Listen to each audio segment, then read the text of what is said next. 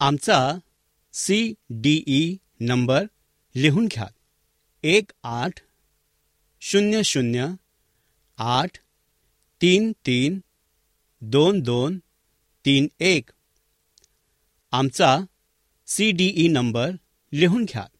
1800-833-2231. हे Adventist World Radio the Voice of Hope आहे. नमस्कार श्रोते हो, जीवन ज्योती या कार्यक्रमात आपला हार्दिक स्वागत. या कार्यक्रमाविषयीचे प्रेम जे आपण पत्राद्वारे SMS द्वारे कळविता त्याबद्दल आम्ही आपले आभारी आहोत. चला तर श्रोते हो, आजच्या कार्यक्रमामध्ये आपण ऐकणार आहोत सुमधुर गीत, बाळ मित्रांसाठी गोष्ट आणि पवित्र शास्त्रावर आधारित संदेश. आजच्या कार्यक्रमाची सुरुवात करूया या सुमधुर गीताने.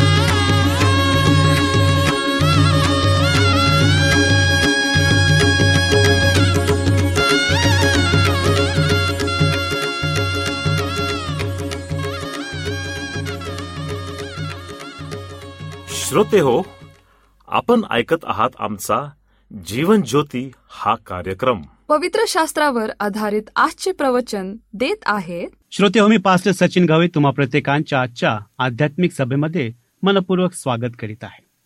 श्रोते हो, आम्ही जगामध्ये जगत असताना आम्ही एक समाजशील प्राणी आहोत आणि आम्हाला नेहमी समाजात वावरायला आवडतं. समाजाने आपल्याला नातेसंबंध दिलेले आहेत, आप्तजन दिलेले आहेत, मित्रजन दिलेले आहेत. एकंदरीत पाहता आम्ही आमच्या नातेवाईकांनी, ते दूरचे असोत अथवा जवळचे असोत, एक घेरा आम्ही बनवलेला आहे आणि त्यामध्ये आम्हाला राहायला खूप आवडतं. परंतु कधी कधी काय होतं की आम्ही थोड्याशा चुकांमुळे त्यांच्यापासून दूर जातो आणि नकारात्मक भावना आपल्यामध्ये तयार होतील. हे तर झालं जगी गोष्टींच्या विषयी, की ज्याविषयी आपण खूप खबरदारी बाळगत असतो. परंतु आध्यात्मिक गोष्टींच्या विषयी काय काय आज आपण हरवलेले आहोत? काय आज आपण परमेश्वराच्या वचनापासून दूर झालेलो आहोत? काय आज आम्हाला देवाच्या वचनांचा विसर पडलेला आहे? आम्ही घरात असून घरात न राहण्यासारखे आहोत का? अशाच प्रश्नांची आज आपण उत्तरं बघूयात. आणि म्हणूनच आजच्या मननासाठी जो शास्त्रभाग निवडलेला आहे तो आहे लूककृत शुभवर्तमान याचा 15वा अध्याय 25 ते 32 वचन. आणि आजचा संदेश आहे हरवलेले भावंड.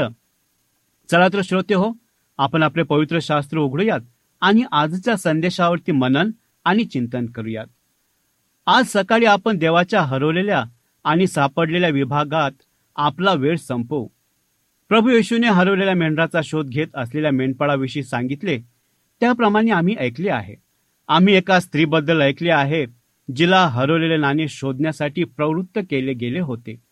आपण एका वडिलांना हरवलेला मुलगा शोधताना आणि पुन्हा घर मिळवताना पाहिले आहे. हा संपूर्ण अध्याय हरवलेल्या गोष्टींच्या पुनर्संचयित करण्याबद्दल आहे. आम्ही शिकलो, मला आशा आहे की देव प्रत्येक व्यक्तींच्या आत्म्याला खूप महत्त्व देतो. श्रोते हो, त्याला तुमचे तारण पाहायचे आहे. आम्ही मेंढपाळाला 100 पैकी 1 मेंढर किंवा 1% शोधताना पाहिले. आम्ही स्त्रीला 10 पैकी 1 नाणे किंवा 10% शोधताना पाहिले. आम्ही पाहिले की वडील 2 पैकी 1 मुलासाठी किंवा 50% अधिक उत्सुक आहे. आज आपण तेच वडील दुसऱ्या मुलाकडे 1 किंवा 100% जाताना पाहूत. येथे स्पष्ट धडा आहे. देवाला प्रत्येक व्यक्तींची काळजी आहे आणि सर्वांचे तारण व्हावे अशी त्याची इच्छा आहे. 2 पेत्र याचा 3रा अध्याय 9 वचन. बऱ्याचदा जेव्हा या अध्यायातील उदाहरणे उपदेश केली जातात तेव्हा तुम्ही मेंढराबद्दल, चांदीबद्दल आणि मुलाबद्दल ऐकता. परंतु हा एक दुर्मिळ दिवस आहे जेव्हा तुम्ही मोठ्या भावाबद्दल, भावंडाबद्दल काहीही ऐकता. खरं तर मी मोठ्या भावाचा उपदेश कधीच केला नाही, परंतु मी त्याच्यावर काही वेळ उपदेश केला आहे. असं का? मला वाटतं की आम्ही कथा टाळतो कारण ती घराच्या खूप जवळ आहे. प्रभू येशू अजूनही हरवलेल्या लोकांबद्दल बोलत आहे. तो अजूनही हरवलेल्या पापी लोकांप्रती शास्त्री आणि पौरुषी यांच्या वृत्ती सामना करत आहे. एक मोठा भाऊ देवाच्या गोष्टीमुळे गुंतलेल्या एका व्यक्तीचे चित्रण करतो, परंतु दुर्दैवाने ज्याचा वडिलांशी खरा संबंध नाही, तो वडिलांच्या घरात असेल पण तरीही तो हरवला आहे. तो अजूनही त्याच्या हृदयात दूरच्या देशात आहे. आज आपण या उतार्याचा अभ्यास करत असताना आपण खूप लक्षपूर्वक ऐकावे अशी माझी इच्छा आहे, कारण हा संदेश 2 वर्गाच्या लोकांशी बोलण्यासाठी तयार केला आहे. प्रथम, प्राथमिक संदेश त्यांच्यासाठी आहे जे पापात हरवलेले आहे आणि त्यांचे तारण व्हावे अशी त्यांची इच्छा आहे. तथापि कदाचित धार्मिक असाल, तुम्ही चर्चचे सभासद असाल, तुम्ही एक चांगले नैतिक जीवन जगत असाल, पण तुमचे तारण कधीच झाले नाही. देवाला आज तुमच्यासाठी एक शब्द आहे. दुसरे, या संदेशात अशा लोकांसाठी एक शब्द आहे ज्यांचे तारण झाले आहे, परंतु ज्यांनी मनोवृत्ती मोठ्या भावासारखी आहे, म्हणजेच देवाचा आशीर्वाद आहे असे नाराज झालेले लोक. उधळपट्टीचे पुत्र घरी आल्यावर ज्या लोकांना ते आवडत नाही, जे लोक देव जे करत आहेत यावर आनंद मानण्यास तयार होत नाहीत, ते त्यांच्या पद्धतीने केले जात नाही. वस्तुस्थिती अशी आहे की आपल्या सर्वांमध्ये वेळोवेळी थोरला भाऊ असतो. या उदाहरणाचा विचार करत असताना असे होऊ शकते की प्रभू या संदेशाचा उपयोग तुमच्या जीवनातील समस्या क्षेत्रे दर्शविण्यासाठी करेल. जर त्याने तसे केले तर कृपया त्याच्या आवाजाचे पालन करा आणि त्यांनी उघड केलेल्या कोणत्याही समस्यांना सामोरे जा. कदाचित तुम्ही आज हरवले आहात हे परमेश्वर तुम्हाला दाखवेल. जर तसे त्याने केले तर मी तुम्हाला आव्हान देतो की तुम्ही आज तारणासाठी त्याकडे यात. पुढील काही मिनिटांसाठी आपली अंतःकरणे स्वर्गाकडे लावूयात आणि आपण हरवलेले भावंड मानतो त्याप्रमाणे प्रभूला आपल्या प्रत्येकांशी बोलण्याची परवानगी द्या. त्यांनी कुटुंबात घेतलेले स्थान, विशेषाधिकार पदावर. तो मोठा भाऊ आहे म्हणून तो त्याच्या वडिलांच्या 2/3 मालमत्तेचा हकदार आहे. अनुवाद याचा 21वा अध्याय आणि 17 वचन. त्याच्या धाकट्या भावाला वारसा हक्काचा भाग मिळालाच पाहिजे असल्याने सर्व काही या माणसाचे आहे. जेव्हा त्याचे वडील मरण पावतात तेव्हा त्याला केवळ त्याच्या वडिलांची संपत्तीच मिळणार नाही तर तो कुटुंबाचा प्रमुख देखील होईल. या तरुणाला आधीच बरे काही दिले गेले आहे आणि बरेच काही मार्गावर आहे. त्याला खरंच आशीर्वाद मिळाला आहे. उत्पादकतेच्या स्थितीत आपण जेव्हा या माणसाला पहिल्यांदा भेटतो तेव्हा तो शेतात असतो, म्हणजेच तो आपल्या वडिलांचा व्यवसाय करण्यात व्यस्त असतो. त्याचा धाकटा भाऊ दूर देशात राहत असताना हा तरुण घरीच राहिला आणि त्याने कौटुंबिक व्यवसाय चालू ठेवला. तो वडिलांसाठी काम करत आहे. या क्षणी कथेत आपल्याला माहिती नाही की या तरुणाच्या आयुष्यात काही समस्या आहेत. प्रत्येक बाह्य देखाव्यावरून तो त्याच्या वडिलांच्या चांगल्या सहवासात आहे आणि सर्व काही ठीक आहे. परंतु लक्षात ठेवा की तो परोशी लेखक आणि धार्मिक अभिजात लोकांचे चित्र आहे ज्यांच्याशी येशू बोलत आहे. हे असे लोक आहेत जे विशेष अधिकाराच्या ठिकाणी होते. शेवटी त्यांना कायदा आणि मसीहाच्या आगमनाचे प्रगटीकरण देण्यात आले होते. सत्य दिले आहे आणि सर्व बाह्य देखाव्यावरून ते त्या सत्यात चालत होते. परुषी आणि शास्त्री लोकांसाठी चांगले दिवस होते, परंतु त्यांच्या अंतःकरणात एक समस्या होती. ते हरवलेले होते आणि पापात पूर्ववत झाले होते हे परमेश्वराला माहिती होते. या सेवेतील काहींच्या बाबतीतही हीच गोष्ट खरी असू शकते. तुम्ही एक चांगले नैतिक व्यक्ती आहात. तुम्ही चर्चमध्ये येतात. तुम्ही उत्साहित, मद्यपान, चोरी किंवा फसवणूक करत नाही. तुम्ही बाप्तिस्म्याद्वारे गेला आहात आणि एक चर्चचे सदस्य आहात. सर्व बाह्य रूपावरून तुम्ही तुमच्या सभोवतालच्या इतरांसारखे झाले आहात. परंतु ज्याप्रमाणे येशू परुषाच्या हृदयात डोकावून त्याची हरवलेली स्थिती पाहू शकतो, त्याचप्रमाणे तो तुमच्या हृदयात डोकावून पाहू शकतो की तुम्ही हरवलेले आहात. तुम्ही पहा, तुम्ही आम्हा सर्वांना मूर्ख बनवू शकता, परंतु तुम्ही त्याला मूर्ख बनवू शकत नाही. पहिले शमूएल याचा 16वा अध्याय आणि 7वं वचन. तुम्ही कदाचित चांगले नैतिक आणि तुमच्या चर्चमध्ये सक्रिय असाल आणि तरीही हरवलेले असाल. मत्तेकृत शुभवर्तमान याचा 7वा अध्याय 21 ते 23 वचन. तुम्ही हे करू शकत नाही. इर्मया याचा 17वा अध्याय 9 ते 10 वचन. या प्रकरणाबद्दल तुम्हाला काय वाटते यावर विश्वास ठेवा. फक्त मी कोणालाही त्याच्या तारणावर शंका घेण्यास प्रयत्न करत नाही. मी फक्त हे सत्य दाखवण्याचा प्रयत्न करत आहे की धर्मात तारण समान नाही. देवाच्या गोष्टीशी जवळीक साधणे हे देवाच्या कृपेने तारल्या जाण्यासारखे नाही. तुम्ही बघा की आम्ही जीवनामध्ये कशा प्रकारे जगत आहोत. त्यानंतरचा मुद्दा आहे त्याला सणामध्ये आलेली समस्या. आपल्यापैकी बहुतेकांच्या सांत्वनासाठी गोष्ट अगदी जवळ येऊ लागतात, परंतु तरीही वेदनादायक असतात. ही सत्य आपल्याला प्रभूमध्ये वाढण्यास आणि त्याच्यासारखे बनण्यास मदत करतील. त्याला त्याच्या हेतूबद्दल समस्या होती. जेव्हा हा मुलगा ऐकतो की उत्सव का आहे तेव्हा तो रागावतो आणि पार्टीमध्ये जाण्यास नकार देतो. त्याचे वडील बाहेर येतात आणि हळूवारपणे त्याला इतरांसोबत आत येण्यासाठी आणि आत येण्याची विनंती करतात. त्याने वडिलांना दिलेले उत्तर या मुलाच्या मनाची गोष्ट सांगणारे आहे. वचन 29 मध्ये तो वडिलांना त्याच्या विश्वासू सेवेची आठवण करून देतो आणि तक्रार करतो की त्याने जे केले त्याबद्दल त्याला कधीही मेजवानी दिली गेली नाही. येथे तळओळ आहे. पहिला मुद्दा आहे, आपला हरवलेला भाऊ घरी आला याची या माणसाला पर्वा नव्हती. दुसरा आहे, या माणसाने वडिलांना जे आनंदित केले त्याकडे लक्ष दिले नाही. तिसरा मुद्दा आहे, या माणसाला वडिलाच्या गौरवाची पर्वा नव्हती. त्याला तो जे काही करत होता त्याबद्दल त्याला त्याचा गौरव हवा होता. चौथा मुद्दा आहे, या माणसाने वडिलांचीही पर्वा केली नाही. यातून बाहेर पडण्यासाठी त्याने जे केले ते केले. या माणसाने वडिलांची सेवा करणे गुलामगिरी म्हणून पाहिले. वचन 29, त्याने आपल्या वडिलांची सेवा वडिलांवरील प्रेमामुळे केली नाही, तर स्वतःला मदत करण्याच्या इच्छेने. दुर्दैवाने हीच मानसिकता आज चर्चमधील अनेकांच्या हृदयात आहे. पापी लोकांचे तारण झाल्यावर ते आनंदी होऊ शकत नाही, कारण त्यांना भीती वाटते. योनाचं जर पुस्तक वाचलं आणि 4 अध्याय जर वाचलं, जेव्हा चर्च वाढत जाते तेव्हा ते उत्साही होऊ शकत नाही, कारण त्यांना त्यांची सत्ता निसटताना दिसते. चर्चमध्ये देवाच्या इच्छेची त्यांना पर्वा नाही, जर ती त्यांच्या वैयक्तिक अजेंड्याच्या विरुद्ध असेल. त्यांना शाबासकी, पाठीवर थाप आणि गौरव हवे असते. चर्चमधील त्यांची सेवा देवाबद्दल नाही, ती त्यांच्याबद्दल आहे.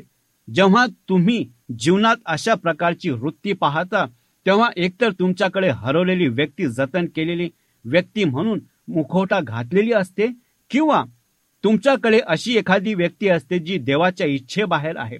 श्रोते हो, आज मंदिरामध्ये म्हणजे चर्चमध्ये तुमची सेवा कशामुळे चालते? तुम्ही जे करता त्यामागे तुमचा हेतू काय आहे? पाऊल आपल्याला सांगतो की फक्त एक वैध हेतू आहे. 1 कोरिन्थ्याचा 10वा अध्याय आणि 31 वचन. आणि म्हणूनच लहान जो भाऊ होता तो परत आलेला आहे, जो हरवलेला होता तो सापडलेला आहे.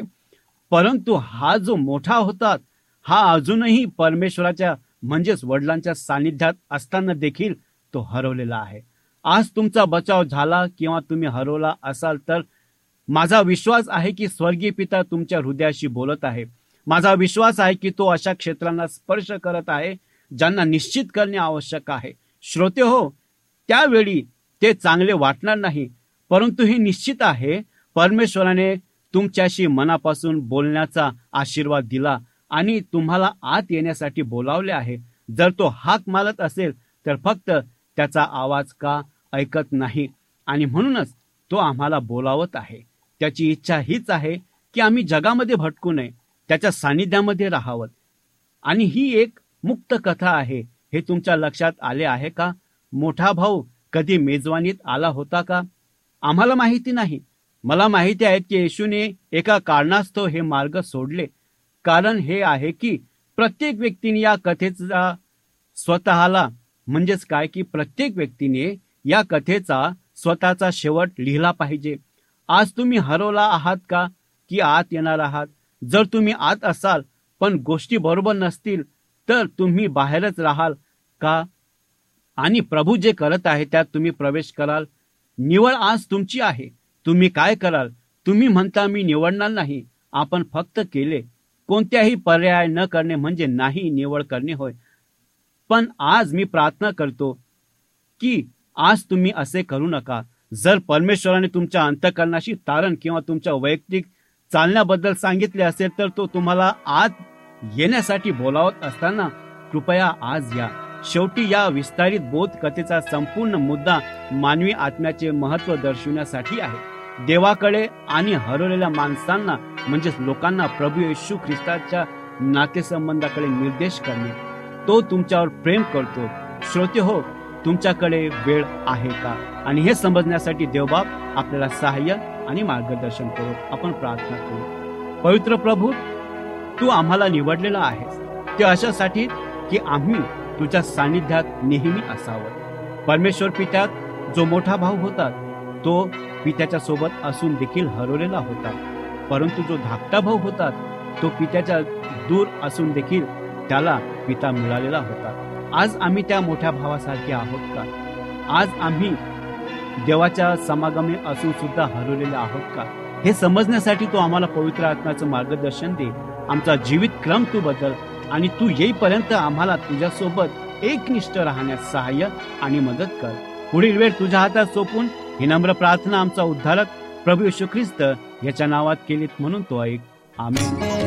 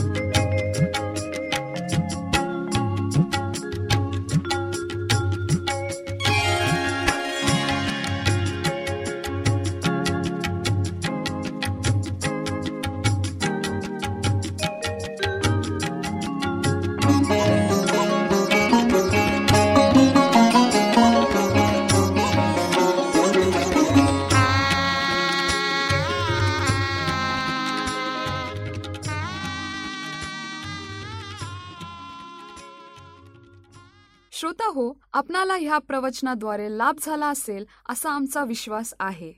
तेव्हा आपले अभिप्राय आम्हाला पत्राद्वारे SMS द्वारे जरूर कळवा. आमचा पत्ता लिहून घ्या. Adventist World Radio, Jeevan Jyoti, post box 1446, Pune 411037, Maharashtra, India. Mobile क्रमांक 801-004-7865 व ईमेल आय डी घ्या MARATHASAMCADVENTIST.org. तसेच आम्ही आपल्या शंकेचे समाधान करण्याचा पूर्ण प्रयत्न करू. शिवाय आपल्या समस्या असतील, प्रार्थनेची गरज असेल तर आम्हाला पत्राद्वारे अथवा SMS द्वारे किंवा व्हॉट्सॲपद्वारे कळवा आम्ही तुमच्यासाठी प्रार्थना करीत आहोत. तर मंडळी, पुन्हा आपली भेट ह्याच वेळी ह्याच मीटर बँडवर. तोवर नमस्कार.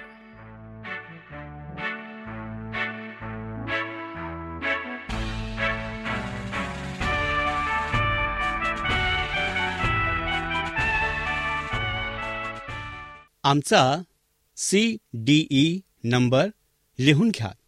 1800-833-2231. आमचा CDE नंबर लिहून घ्या. 1800-833-2231.